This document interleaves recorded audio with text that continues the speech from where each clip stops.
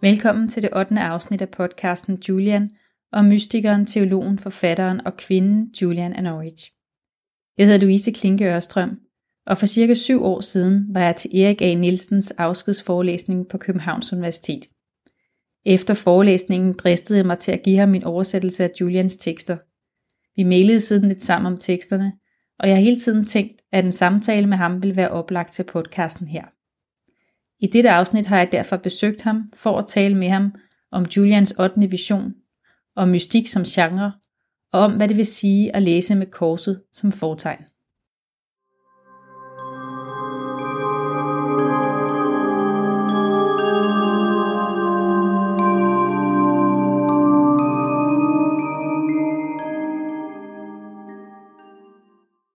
Så vil jeg bare sige tak, fordi jeg må komme og besøge dig. Velkommen da. Du er jo professor i dansk litteratur, forfatter. Har været det i hvert fald. Har været det, ja. Men er stadig meget aktiv, så vidt jeg kan det må forstå. Ja. Og du har blandt andet skrevet et værk i flere dele, hvor første del hedder Kristendommens retorik. Og det vi skal tale om i dag, det er jo selvfølgelig Julian, men først så fordi du jo ved så meget om kristendommens retorik, og om det man kan, jeg ved ikke om man kan kalde kristen litteratur som sådan, så tænker jeg egentlig, at vi kunne starte et lidt sådan mere generelt sted. Hvad er dit forhold til kristen mystik som genre? Jamen, jeg kan jo ikke sige, at jeg er mystiker på nogen måde. Men man kan jo ikke arbejde så mange tekster igennem, som jeg har arbejdet igennem, uden at blive klar over, at det mystiske i et ords præcise betydning spiller en ganske afgørende rolle som en dybdedimension i forståelsen af det, som folkekirkeligt set eller kirkeligt set måske er mere sådan, banalt er det ikke, men altså mere velkendt, ikke sandt? Men mystikerne er jo ligesom dybdefortolkere, de er måske en slags røntgenfotografer af tekster, der ligger åbenlyst for enhver, der vil læse dem, men som altså også kan afvindes dybere betydning. Mm.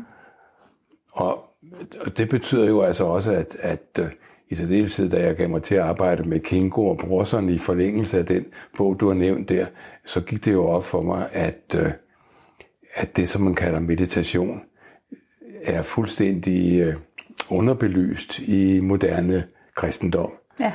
I hvert fald moderne Luthers kristendom. Og i moderne Luthers teologi. Og det er jo mærkeligt, at jeg kan tage rundt og holde foredrag og overbevise eller overraske folk om, at faktisk findes der en meditativ tradition i den kristne kirke, som går helt tilbage til de allerførste århundreder, og som sådan set ubrudt rækker helt frem til, jeg vil i hvert fald sige til Grundtvig, måske en af de sidste, som har praktiseret en slags meditation. Men det betyder jo altså i renæssancetiden hos Luther og hos Kingo i 1600-tallet, hos Brorson i 1700-tallet, hos Grundtvig i 1800-tallet, der dyrkede man meditation. Det er ikke sikkert, at man altid kaldte det meditation, for det er sådan set et moderne latinsk ord, meditatio, som kommer ind på et tidligere tidspunkt, men så hedder det noget andet, så hedder det at betragte. Ja. Og betragte, det er et ord, man ligesom skal indprinte sig, fordi det betyder, at i det øjeblik, man betragter noget, så fokuserer man altså blikket på det. For eksempel er der en berømt arie af Ambrosius Stubb, der hedder: Du dejlig rosenknop, lad mig dig ret betragte. Og det betyder altså, at man sidder over for en rosenknop og ser så, hvilke tanker eller hvilke erfaringer betragtningen af den rosenknop vi bringer en. Og når jeg siger Grundtvig den sidste, så er det fordi, altså det er jo sådan set noget beslægtet dermed, som finder sted, når Grundtvig skriver om påskeliljen, påskeblomst, hvad vil du her? Bondeblomst fra landsbyhave. Og så kommer der, det kan vi ikke nå i dag, men der kommer en meget lang meditativ udvikling igennem den situation, hvor jeget altså betragter præcist en påskelilje. Ja, altså det der med blikket og meditationen, det kan jeg i hvert fald meget godt kende fra Julian og sådan andre mystiske tekster, at meditationen også består i det der med at betragte.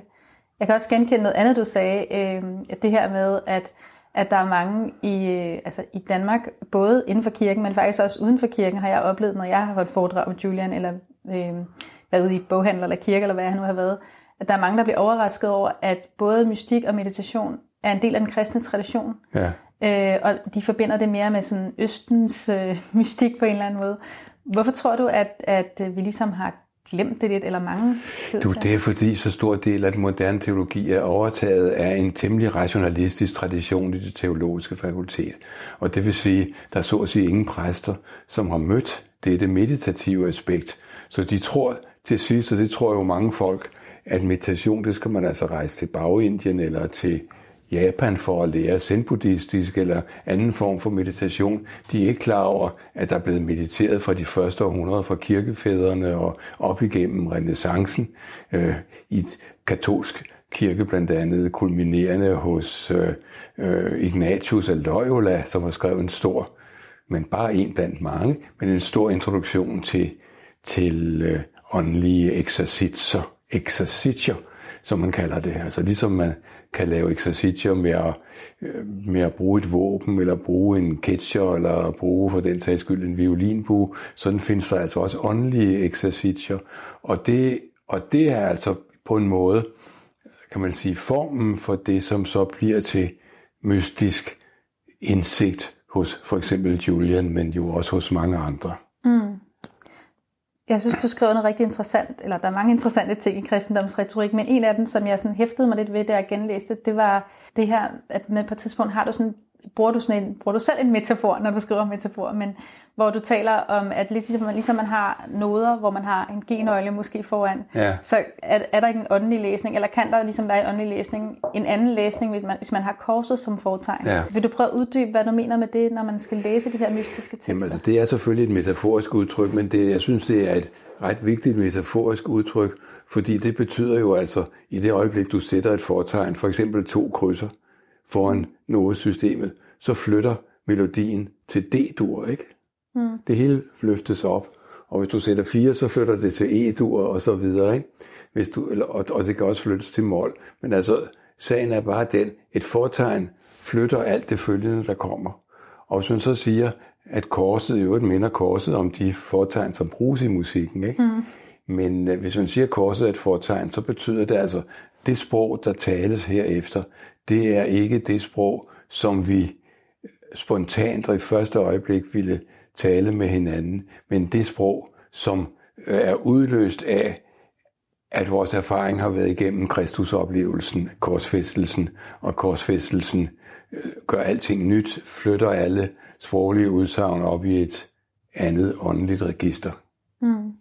Nu har du jo selv været i den akademiske verden, eller er det stadig til dels, hvor at man betragter, eller i hvert fald bliver skolet lidt i, jeg har også været på litteraturvidenskab, at det skal være sådan lidt på en eller anden måde nøgtern læsning, altså hvor at der måske ikke, i hvert fald religiøse tekster, hvis man skal betragte dem som litteratur, så synes jeg i hvert fald nogle gange, at jeg i forståelsen har manglet det der fortegn.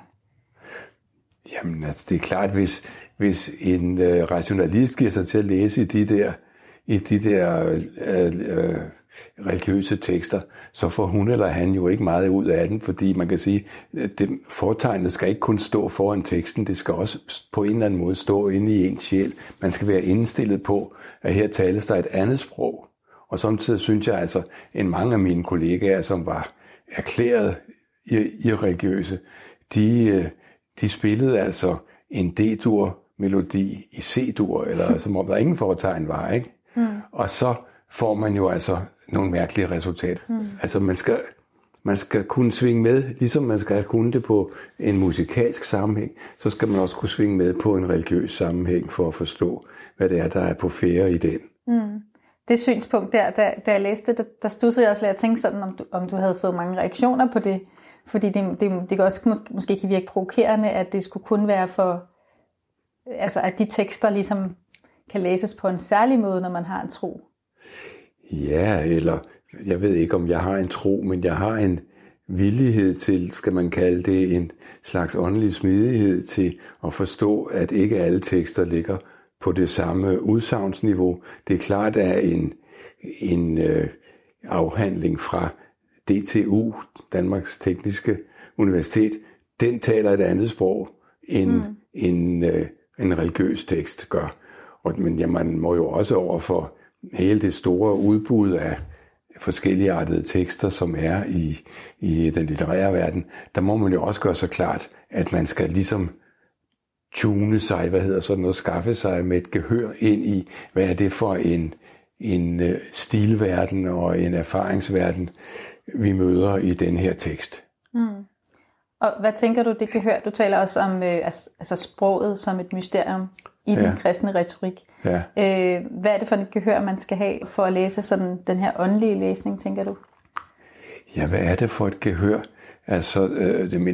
Der er fuldstændig centrale tekster i det Nye Testamente, som handler om det. Nemlig for eksempel, at der er en tekst om en døvfødt, som Jesus stikker fingrene i ørerne på, og pludselig kan han høre.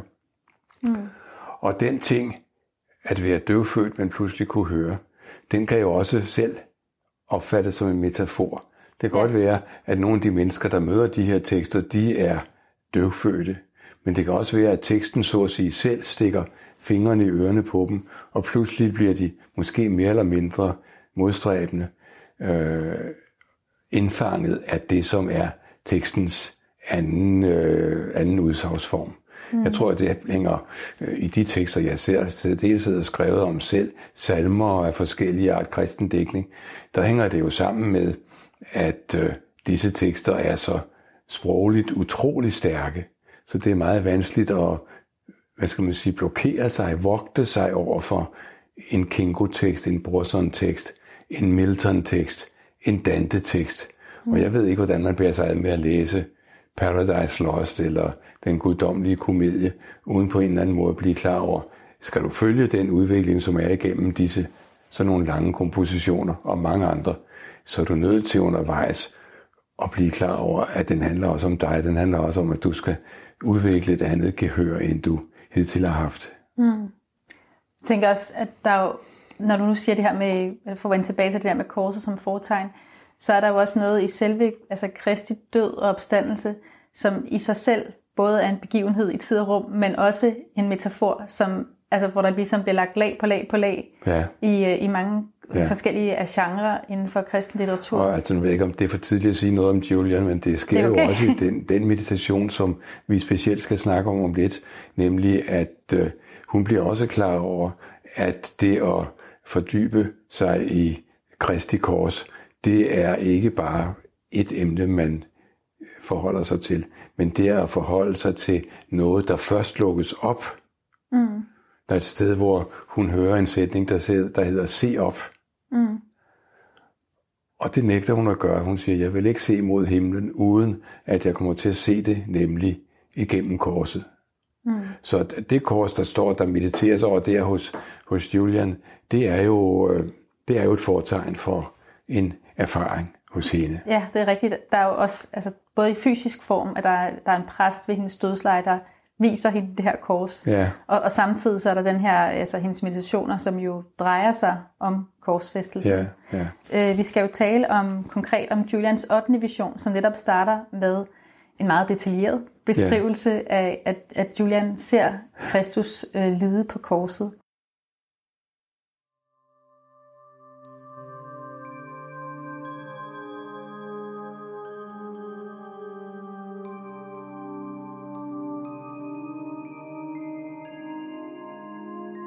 Efter dette viste Kristus mig den sidste del af sin lidelse, nærdødsøjeblikket. Jeg så hans kære ansigt, mens det var udtørret, livløst og havde dødens bleghed, og da blev det stadig blegere og skiftede farve til en blålig tone, der blev mørkere og mørkere til dødens farve, som forstærkedes med kroppens afmatning. For så vidt jeg kunne se, åbenbaredes alle Kristi smerter i hans ansigt, og særligt på hans læber, hvorpå jeg så 4 farver. Skønt læberne tidligere havde virket rødlige, livlige og dejlige. Det var sørgeligt at se denne forandring, denne dødens tydelige afmatning. Og det så også ud, som om næseborene forandredes og udtørredes. Den kære krop blev mørk og sort, helt forandret fra den smukke, livlige farve, han havde haft, til en udtørret døendes. Og da vor Herre og velsignede frelser døde på korset, så jeg, at der var en tør, strid og virkelig kold vind. Der blev det åbenbaret for mig, at selv da alt det dyrebare blod, der kunne flyde ud af hans kære krop, var strømmet ud af ham, var der stadig væske i Kristi kære krop. Blodtab og smerte udtørrede ham indeni, og udefra de kraftige vindstød og kulden. Alt mødtes i Kristi kære krop.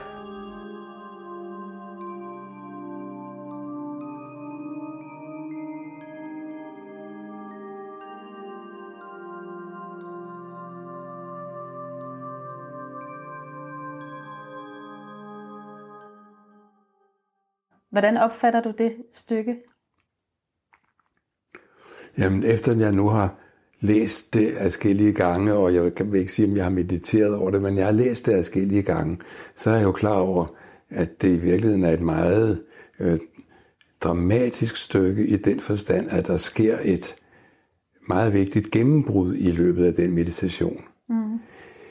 Den begynder som faktisk uendelig mange andre meditationer i en utrolig nærgående, hvad skal jeg kalde det, indtrængende analyse.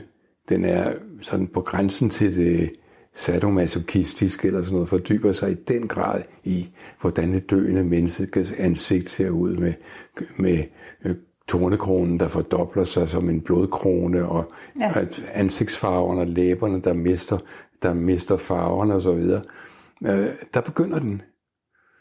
Og det i sig selv, så vidt jeg kender det, er det i sig selv noget, som Julian jo lige så lidt som nogen anden har fundet på, men som er en måde at forholde sig til den korsfæstede på, som begynder engang i 1100-tallet, og som i hvert fald lever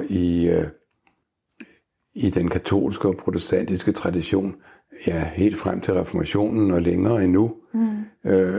Altså en, som i en vis henseende kan minde om Julians ansigtsmeditation. Det er jo Birgitta af Vadstena, som har i hvert fald 2-3 meditationer, hvor hun ser den korsfæstedes lidelser for sig meget, meget intenst. Og det er jo ikke et tilfældigt sted. Man kan sige, det er så at sige fascinationspunktet, det forpligtende punkt i hendes tænkning, det er, at det udspringer af den korsfæstede. Men så kan man sige, de to vi nævner nu, altså Julian og Birgitta af Vadstena, de er jo indlysende nok religiøse kvinder. Og spørgsmålet er, om det, der sker på det her tidspunkt, ikke er, at kvindevæsen får en ny fortolkning i løbet af de her meditationer. Altså, selvfølgelig har der også været nonner i 600-tallet, altså en vidunderlig tekst, den der hedder Med sin alabasterkrukke, som er oversat fra en, jeg tror, græsk nonne, som hedder Kasia. Den er grundigt oversat derfra. Men det er klart, at når vi kommer frem i den periode, som man stilhistorisk vil kalde for gotikken, som altså er en enormt stilbrud i Europas historie, fra den romanske rundede bue til den fuldstændig opadstræbende bevægelse, der er i den gotiske katedral. Når vi kommer til den gotik, så kommer vi til samtidig en verden, der fuldstændig omdefinerer menneskets plads, og måske også en verden, der giver det kvindelige en ny plads. Og det kan du se i den meditation, vi nu er i gang med at tale om. På den måde, at midt i meditationen kommer der så en Maria-meditation. Ja, det kommer der efterfølgende, ja.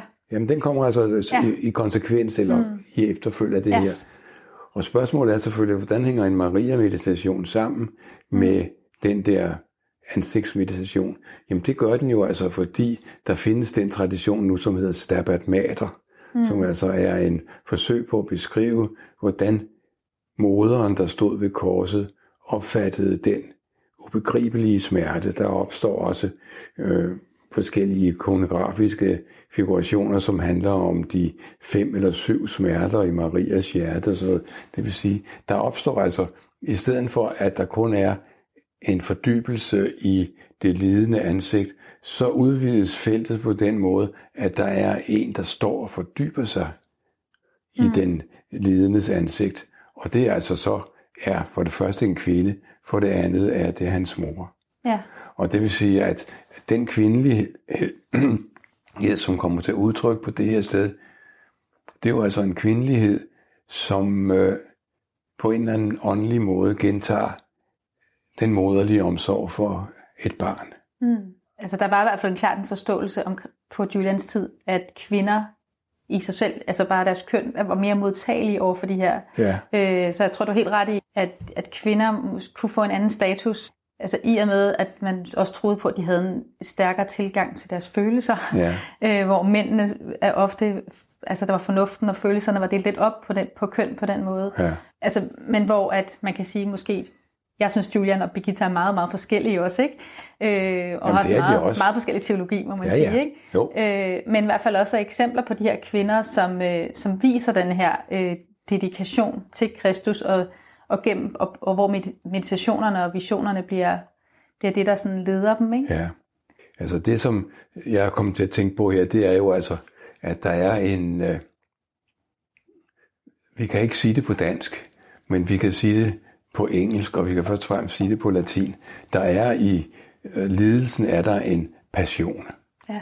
Og den passion er i sig selv meget interessant, fordi den betyder både smerte, men den betyder også lidenskab. Ikke? Og passionen er altså også en lidenskab. Men så får der noget til, og jeg tror, det er måske det, som kvindekønnet bringer ind i den her sammenhæng, der er det, der hedder kompassion, med lidenhed, som også bliver et vigtigt ord i Julians meditation her. Medlidenheden, som altså siger, at smerte er nok hos den, der selvfølgelig er naglet til korset og ydmyget med tornekranser og alt muligt andet, ikke, som bliver tappet for blod. Men den smerte kan altså hos mennesker, der har compassion hedder det på engelsk, ikke? Den, som har compassion, modtager og forstår den smerte, som om den er en del af ens eget væsen, ikke? Eller en del af ens egen sjælelige erfaring. Og det synes jeg jo er udpræget i den her meditation af Julian, at der opstår altså den der forestilling om medlidenheden. Jeg tror, ordet optræder lige frem i. Ja. Og hvis du går tilbage til altså det, der ligger før gotikkens gennembrud, omkring år 1100 eller lidt før, så du går tilbage til de tidligere romanske krucifixer og romanske tekster og sådan noget, jamen så er den compassion der ikke på samme måde. Måske fordi det er mænd, der forestår det, men måske også fordi det særlige kvindelige gehør, som udvikler sig i gotikken, den forståelse af det kvindelige, nye forståelse af det kvindelige og kvinders nye forståelse af sig selv, den først udvikles for alvor på det her tidspunkt. Ja. Altså, når jeg læser Julian, tænker jeg også, at der både er den der indlevelse, og hun beder jo også om medfølelse, det er en af de ting, hun beder om til at starte med. Men at jeg kan ikke lade være at tænke på, at det også giver hende en autoritet, som hun ellers ikke kunne få som kvinde. På et tidspunkt siger hun, at skulle jeg ikke tale, bare fordi jeg er en kvinde? Ja. Jeg er jo nødt til at tale. Og så siger hun, at hun vil på ingen måde sige, at hun er en lærer. Det ved hun godt, hun kan komme i klemme, hvis hun siger. Ja. Men at hun egentlig bare bringer det budskab videre, som Kristus har givet hende. Og det er jo interessant, synes jeg, fordi det netop giver en større autoritet, end hvis man nu var en lærer. Ja. Fordi at i og med, at hun siger, at hun bare taler direkte på vegne af Kristus, så får hun jo en autoritet. Altså i stedet for at tale på institutionens autoritet, som en munk eller en præst eller en biskop vil gøre, så taler hun på erfaringens autoritet. Ja, ikke? Det gør hun, ja. Og det er altså en kæmpe stor forskel. Det vil sige, at det indsætter altså det enkelte individ, som nu hun er. Det er selvfølgelig det højt åndeligt begavede individ, som hun er. Det indsætter hende eller ham på en plads, som ingen institution kan give, men som en åndelig dybdeerfaring medfører og vækker. Ja, og det er jo et kendetegn ved de her mystiske tekster, at det er jo de her personlige erfaringer. Hvad tror du, at de kan i forhold til mange af de andre genrer, der er i den kristne litteratur, de her særlige erfaringer? Jamen, jeg tror jo på i et eller andet omfang også, at de erfaringer er andre steder end i sådan en udpræget meditationstekst, eller hvad det nu er, som nu Julian er, ikke? Jeg tror også, de er andre steder, eller det er jeg sikker på. Og man kan sige, altså så vidt jeg nu kan forstå det og overskue den der fuldstændig uoverskuelige middelalderlige tradition, så mener jeg jo altså, at det her begynder engang, blandt andet religiøst set hos Bernhard af Clairvaux omkring år 1100, ikke? Og han er en af dem, der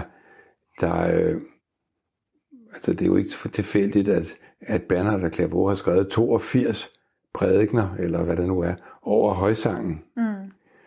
Og at disse 82 prædikener over højsangen, de altså gør det fuldstændig forbløffende, at de siger, jeg vil tale om Kristi lidelse, men fortolkningsteksten, det er højsangen fra det gamle testamente, som er det mest erotiske tekst, der overhovedet findes i hele Bibelen. Ikke? Ja.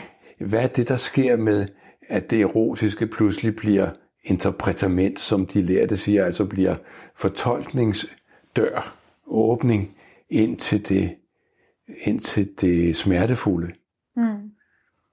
Altså, det har noget at gøre med, at passionen har to betydninger, ikke? At passion kan være, også jo selvfølgelig, som alle ved, kan være en vild og ustyrlig erotisk betagelse, og det dyrkedes jo i høj grad af samtidens troubadurer og den berømmelige troubadourdækning. Men passion kan altså også, og det er så meget mærkeligere, den kan også forbinde sig med en videnskabelig forståelse af den korsfæstede Kristus. Og i en vis forstand er der jo altså også antydningen af et kors, en korsfæstelse i troubadourdækningen, fordi den ligesom, så vidt man kan forstå, er bygget op over den dobbelte forestilling, at dels er jeg, manden, fuldstændig henrevet af betagelse i dig. Og du deltager og taler om den så meget som du kan, men der er et sted, hvor det her standser. Du får mig ikke, fordi jeg er gift med en anden, eller fordi jeg er kysk. Det vil sige, der er altså sat en lidenskab i gang, samtidig er der sat en absolut grænse for den, som kræver, at den skal forvandle sig, og den skal stige op og blive til en åndelig energi i stedet for. Det bliver den jo så i troubadourdækningen, ved at den bliver til digtning. Og i sådan nogle tekster, som Julian ser, og for den sags skyld Bernhard af Clairvaux, der bliver den jo altså så til højere åndelig religiøs erfaring ved at stige, fordi den møder smerten. Ja, og der er nok nogle kryds i de genre, tænker jeg, fordi at Julian hun bruger også ordet høvisk. Ja. Altså jeg har oversat det med nogle andre ord, fordi høvisk ikke er så almindeligt i dag, så har jeg brugt generøs og gavmild og så videre, men det er faktisk courteous, altså hun bruger høvisk, at Gud er høvisk. Ja. Så han er ligesom sådan en galant ridder, som man kender fra de der troubadour. Lige præcis. Og det er måske en skam næsten, at du ikke tog det ord og satte en note på i stedet for. Fordi den høviske digtning er jo et meget veldefineret fænomen, som jeg nu lige skitserede en lille bitte omrids af. Ja. Det betyder, at man må gøre alting. Man må elske og tilbede sin dame på vilde måder, og måske bliver tilbedelsen endnu voldsommere, fordi hun så til syvende og sidst ikke hengiver sig, men spærrer for den sidste hengivelse. Ja.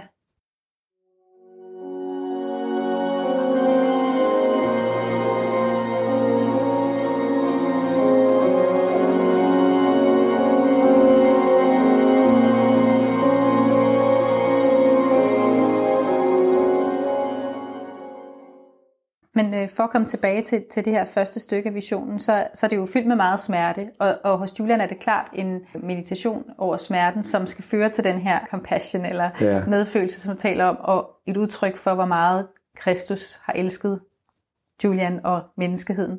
Men hvis man nu bare tager lige den passage med smerten der, som du også selv startede med at sige, så kan den virke ret voldsom. Jeg har mødt mange, der snubler over det hos Julian, at der er så meget dyrkelse af smerten. Ja. Hvad tænker du om det? Altså noget er jo, kan man sige, periode karakteristisk. Ja. Men jeg tror ikke, man kan tænke over Julian og så sige, lad os så stilisere det om, så det ikke bliver så voldsomt. Nej. Og i øvrigt er der jo masser af moderne litteratur, som også styrker aldeles rædselsfulde erfaringer. Så det hører med til, kan man sige, den videnskabelige hengivelse, at man også er lidenskabelig i afbildningen af smerten. Mm. Det er der ingen som helst tvivl om. Og jeg tror jo altså, at det er forudsætningen for, at man kan forstå det følgende, at man ser, med hvilken passionerethed hun betragter den døendes ansigt. Og man kan sige, at den minder jo altså i en forstand om den passionerethed, som en kvinde ville se på en lysende, pragtfuld elsker med, ikke? Mm. Men det forbløffende er bare, at det hun ser på, er ved første og måske også 10. øjekast en fuldstændig martret, elendig mand, som oplever smerter, som er større end nogen som helst andre har oplevet den. Og hvordan fastholder hun så alligevel den henrevethed eller den passion, som det vækker? Ja, det mener jeg jo altså gør, at det som hun, hvad skal man sige, det som sker med hende under denne passions videre forløb, det er, at korsets fortegn forandrer hende fuldstændig. Jeg tog lige her, nu skal du se en gang, som jeg synes er meget godt, et citat, som stammer fra min gamle lærer, nu afdøde lærer Åge Henriksen, som skriver det i forbindelse med Grundtvigs Påskeliljen. Og der skriver han om, hvad en meditation er. Han siger, Påskeliljen er en fantasi, kunstnerisk velberegnet og trinordnet, men formet som om den var en meditation. Og så kommer definitionen, en anskuende fordybelse i en sanset eller forestillet genstand, der medfører omlejring af bevidstheden. Og det er meget vigtigt, fordi det altså handler om, at når du presser længe på, jeg har prøvet at beskrive det blandt andet i forbindelse med meditationer i hos Brorson i Troens Raklenud.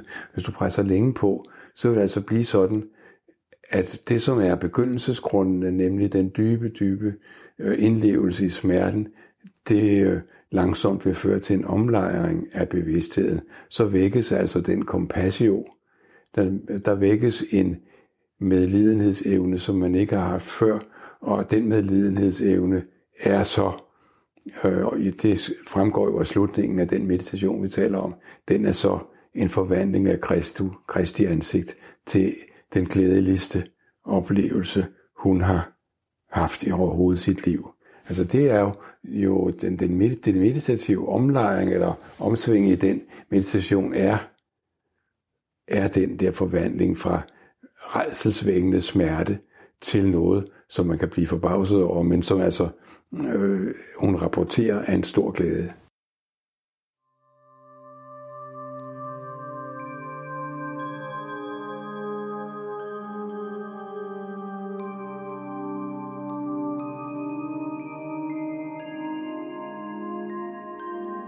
Som jeg forstod det, var det Guds vilje, at vi skulle meditere over hans velsignede lidelse på 3 forskellige måder.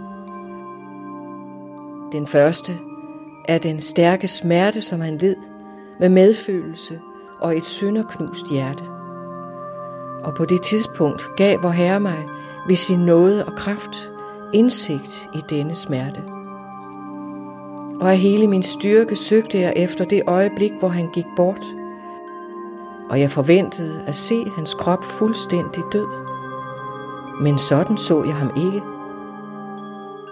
Netop i det øjeblik, hvor jeg troede, hans liv måtte ebbe ud, og det sidste åndedrag ville blive åbenbaret for mig, så jeg pludselig hans velsignede ansigtsudtryk forandre sig på det kors, jeg stadig så hen på.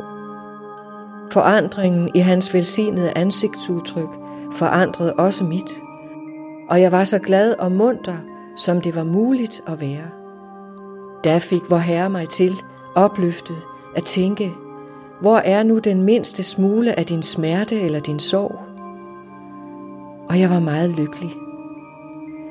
Jeg forstod nu, at det var vor Herres vilje, at vi i smerte og lidelse dør med ham på hans kors. Og hvis vi ved hans hjælp og nåde frivilligt bliver på korset indtil det sidste øjeblik, vil hans ansigtsudtryk pludselig forandres, og vi skal komme i himlen med ham.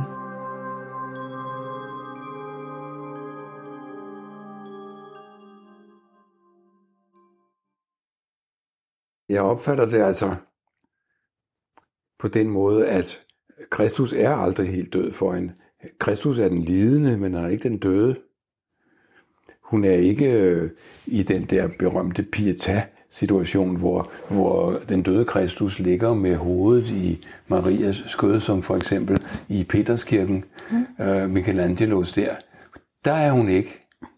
Men hun er med en Kristus, som, og det er vel det mystiske punkt i erfaringen, hun er også en Kristus, hvis væsen giver sig til at strømme ud af ham og ind i hende. Og det er jo altså et af de afgørende billeder i meditationen.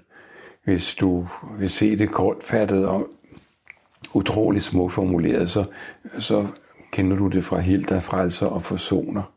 Derfor beder jeg med tårer, led den ind i mine årer. Og så kommer altså forestillingen om, at denne strøm af væske, her er det blodet, men hos Julian er det delvis noget andet, men denne strøm af væske, den kan altså smelte isbjergene og vælte dem og så videre, og betyder altså, at religiøs erfaring, som er forbundet med største smerte, den også bliver til en utrolig lykke. Det må jo være grunden til, at den salme er så uendelig elsket. Ja. Og vi skal måske lige sige, at Hilda, frelser og forsoner er jo Grundtvigs sammenskrivning af 6 lange meditationer, som stammer tilbage fra Arnulf af Louvain. En gang omkring år 1200 skrev han disse her 6 meditationer, hvor den første kendes i den danske salmebog. Det er en meditation over det tornekronede hoved, og hovedet højt forhånet. Som jo altså også svarer til, at tornekronen og blodet, der kommer ud af panden på den korsfæstede, det bliver den blodige krone bliver et af symbolerne for, hvad det er, der sker i de meditationer, ikke? Jo. Men det betyder altså også, at hvis jeg er den, der går hen, mere eller mindre forstenet i mit hovmod, eller i min selvhævdelse, min intellektualitet, hvis jeg er den, der går hen og stiller mig foran den korsfæstede, og siger, hil dig. Det er jo hilsen, ikke sandt? Ja. Som på latin hedder salve. Det står der også i alle Arnulf af Louvains salve, det betyder ved hilse. Og når man så stiller sig ind i den strøm, i din røde, den er meget smagløs, det er så også udladt, men der står, i dit røde hav, jeg havner. Det vil sige, der strømmer altså så meget blod ud af den korsfæstede, så det forvandler mig, og pludselig så må mit hjerte altså smelte, fordi jeg står i den uendelige strøm af hengivelse, af kærlighed, af omsorg, som strømmer ud af den korsfæstede.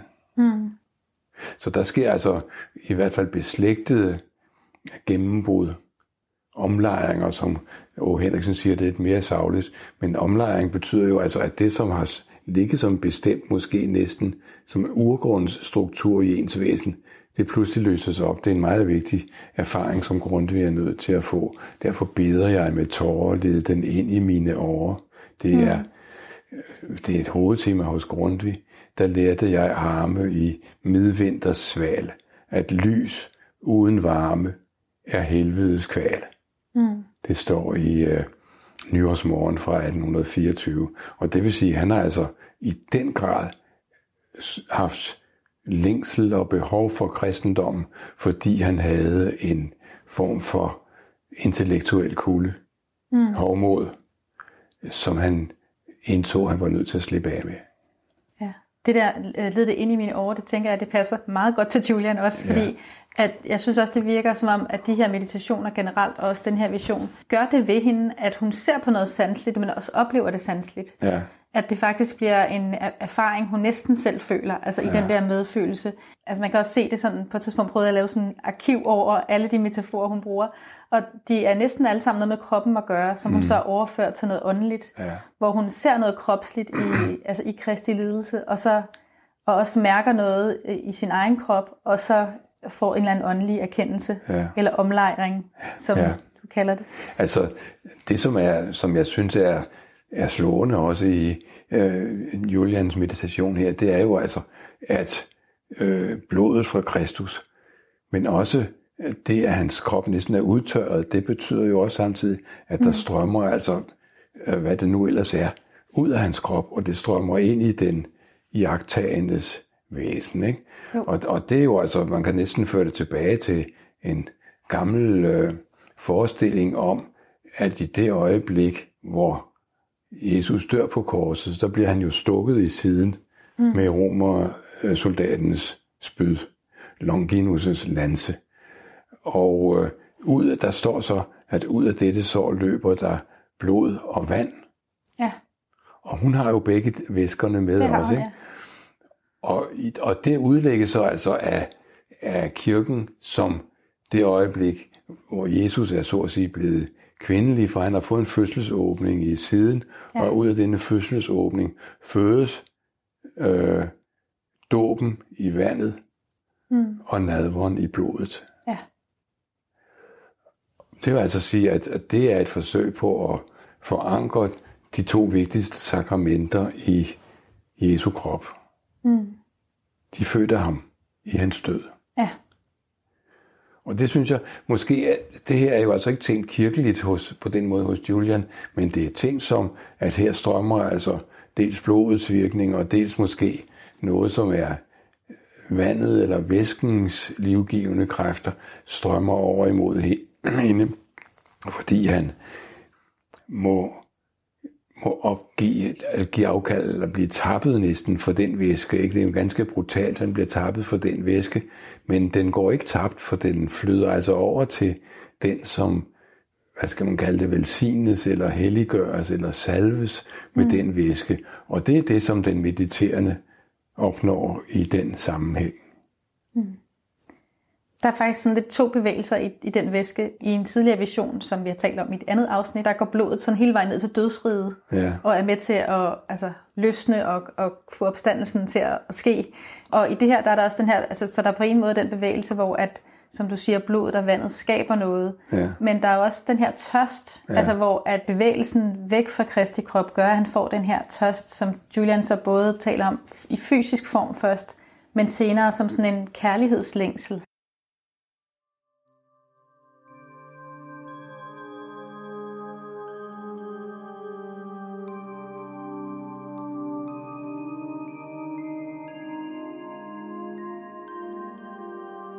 Der besvarede vor gode Herre alle mine spørgsmål, og al den tvivl, som jeg kunne have, med de mest trøstende ord. Jeg må gøre alt godt. Jeg kan gøre alt godt. Jeg vil gøre alt godt. Og jeg skal gøre alt godt. Og du skal selv se, at alle ting skal blive gode. Jeg forstår, jeg må som faderen. Jeg kan som sønnen. Og jeg vil som Helligånden. Når han siger, jeg skal, forstår jeg det som den velsignede treenighed. 3 personer i én sandhed. Og når han siger, du skal selv se, forstår jeg det som foreningen mellem Helligånden og alle mennesker, som skal frelses. Gud ønsker at omsluttes af fred og hvile gennem disse 5 ord. Og de viser, at Kristi åndelige tørst engang skal få en ende. For dette er hans åndelige tørst, kærlighedslængslen, som først skal slukkes, når vi ser alt åbenbaret på dommedag.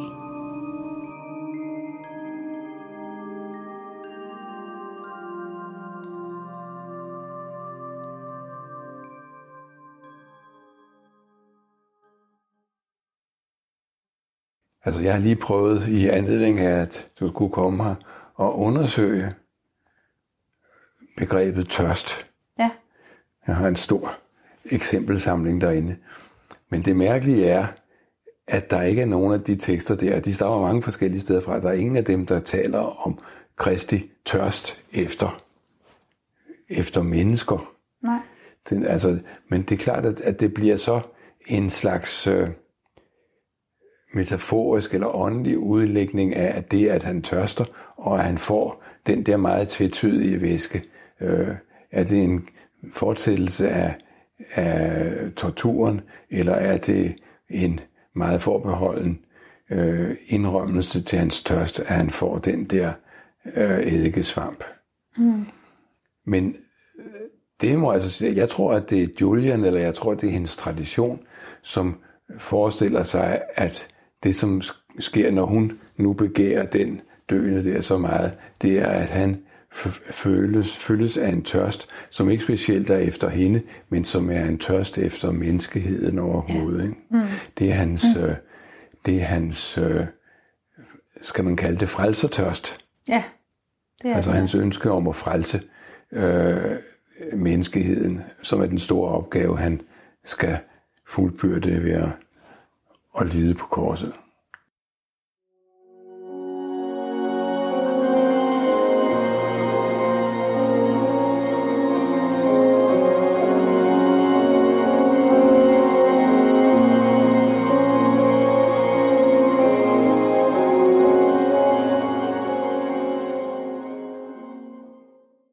I den sidste passage, jeg har bedt dig om at læse, der er der jo nogle sætninger, som Julian er meget kendt for, der handler om det her med, at alt skal blive godt. Ja. Og hun er jo på den ene side, kan jeg godt lide Julian, fordi at eller kan jeg godt relatere også meget til teksterne, fordi der er så meget tvivl i dem. Og hun tvivler meget på sine egne erfaringer, på kirken, og på, hvad det hele skal betyde, sådan rent teologisk synd og straf og så videre, hvordan hun skal omsætte det til sit liv. Men samtidig så minder hun sig selv ligesom om den her overbevisning om, at alt skal blive godt. Ja. Og i den her passage, der bruger hun så treenigheden til at tale om det her med, at alt skal blive godt. Hvordan forstår du den passage?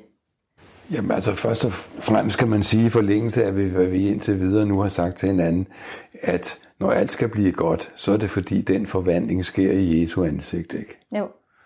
Fordi der altså fra fordybelsen i smerten udspringer en fortrøstning og en vished om, at Jesu væsen er ved at flyde over i hende.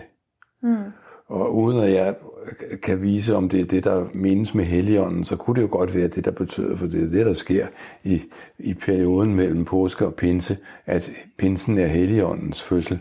Og det vil sige, at der indsættes jo Jesu arvinger. Det er det nye testamente, ikke sandt, som kommer fra Jesu blod. Der indsættes hans arvinger. Og i en vis forstand er det jo altså hans blod, der strømmer ind i hende og gør, at hun får fortrøstning til os. Selvom jeg har været igennem denne dybe smerteerfaring, som meditationen er, så har Kristi ansigt til sidst forvandlet sig og givet mig fortrøstning om, at til sidst skal alting blive godt. Det betyder bestemt ikke, at nu er alting godt, men det betyder et løfte om, at det skal blive det engang. Det er jo altså det, som jeg andre steder, eller mange andre end jeg, har kaldt for det eskatologiske, altså det sted, hvor teksterne peger fremad imod en forventning om, at som det er nu, skal det ikke blive, men der venter en større forvandling, som er den, som Kristi død og opstandelse er begyndelsen til.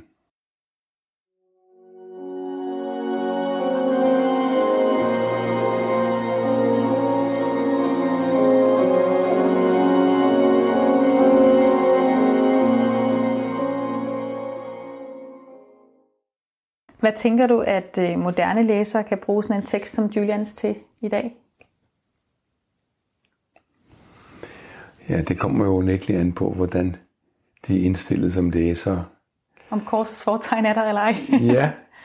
Ja, det synes jeg godt, man kan sige. Altså, jeg tror, at der er mange mennesker, der ikke kan bruge det til noget som helst. Ja. Men jeg tror jo også, eller ved, at der også rundt omkring i Danmark og alle mulige andre steder i Europa, er mennesker, der faktisk søger at få billeder på deres åndelige bestræbelser, går i meditationssammenhænge og refugier og hvad det nu hedder, ikke, retræter. Og der tror jeg jo godt, at nogle af de her Julian-tekster kan, jeg har lige været over at tale i en af de der retræter, jeg tror godt, de mennesker, der er der, som jo altså viser, at de har gehøret, fordi de kommer der, jeg tror sagtens, de kan få noget ud af at se omlejringen i en meditation som den der. Mm. Jeg er lidt optaget af det her med, hvordan man som læser går til den her slags litteratur i forhold til alle mulige andet litteratur. Ja. Og vi har talt om det her med korsets fortegn i starten. Du nævnte også det her, som jeg synes var meget fint, det her billede med rosen, som man hviler blikket på, eller som forandrer sig, når man kigger på det. Jeg hørte en forfatter, Sara Stridsberg, på et tidspunkt sige, at også det at skrive er at kigge på noget, og så blive ved med at kigge på det, indtil det forandrer sig. Ja. Hvordan tænker du, at læsningen af sådan nogle her tekster, hvad har det at gøre med meditation? Altså det at læse og meditere? Jamen, jeg tror slet ikke, man kan sætte en grænse for det. Altså hvis man læser ihærdigt, så sætter en eller anden meditationslignende begivenhedsrække i gang. Jeg mediterer for eksempel ikke selv, men jeg mener, at det, at jeg gennem mange år har opøvet en indimellem meget koncentreret iagttagelsesevne over for tekster, over for billeder, over for andre ting, også over for sådan en tekst som den her, det er en slags praktisk form for meditation. Og jeg vil jo aldrig på universitetet eller noget andet sted undervise eller foreskrive mine studenter, at de skulle meditere. Men jeg ville godt kunne beskrive for dem, i det omfang jeg har indsigt til det, hvad der sker, når man mediterer. Og det er jo, for eksempel i bogen om Brorsson, er der jo et stort kapitel, der handler om kristen meditation i pietistisk tid, 1600-tal, 1700-tal. Og den handler hele tiden om den der omlejring. For eksempel, at meditationen gør, som honningen gør, når man kommer den i dejen, den søder det hele igennem, eller den gør som ilden, når den går i jernet, den gløder det hele op, og jernet bliver lysende og klart ved ildens magt. Sådan gør du, Kristus, ved mig, siger disse stærkt pietistiske tekster. Ikke? Så det er altså den konkrete omlejring, en oplevelse af, at ens krop ser anderledes ud, og at der kan vækkes kræfter i en, som man ikke kendte. Og så brænder man for sagen. Ja. Det kunne man godt sige, uden at sige, nu må I gå hjem og brænde for sagen. Ikke? Ja. Ja.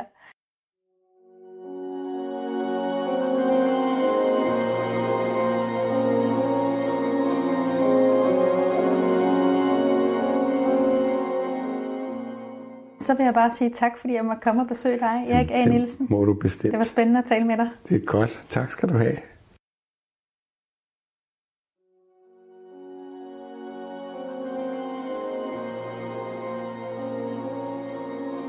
Også tak til dig, der lyttede med. Podcasten Julian er produceret af mig, Louise Klinke Ørstrøm.